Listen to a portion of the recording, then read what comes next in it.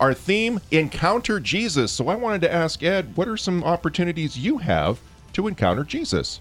Brian, every story I write, in a way, helps me encounter Jesus. I reflect on that over the past 30 years of journalism, that Jesus really exists for a lot of people and through what they do in their prayer and their activity and their family life. So every story in some way incarnates Jesus. That's a great thing about Christianity, right? Christianity is a religion of incarnation. What an amazing idea. We're used to that now after 2,000 years, right? But when the angel came to Mary and said, okay, God's going to become incarnate, she must have thought that was a really weird joke. It's a breathtaking thing. And so Jesus exists.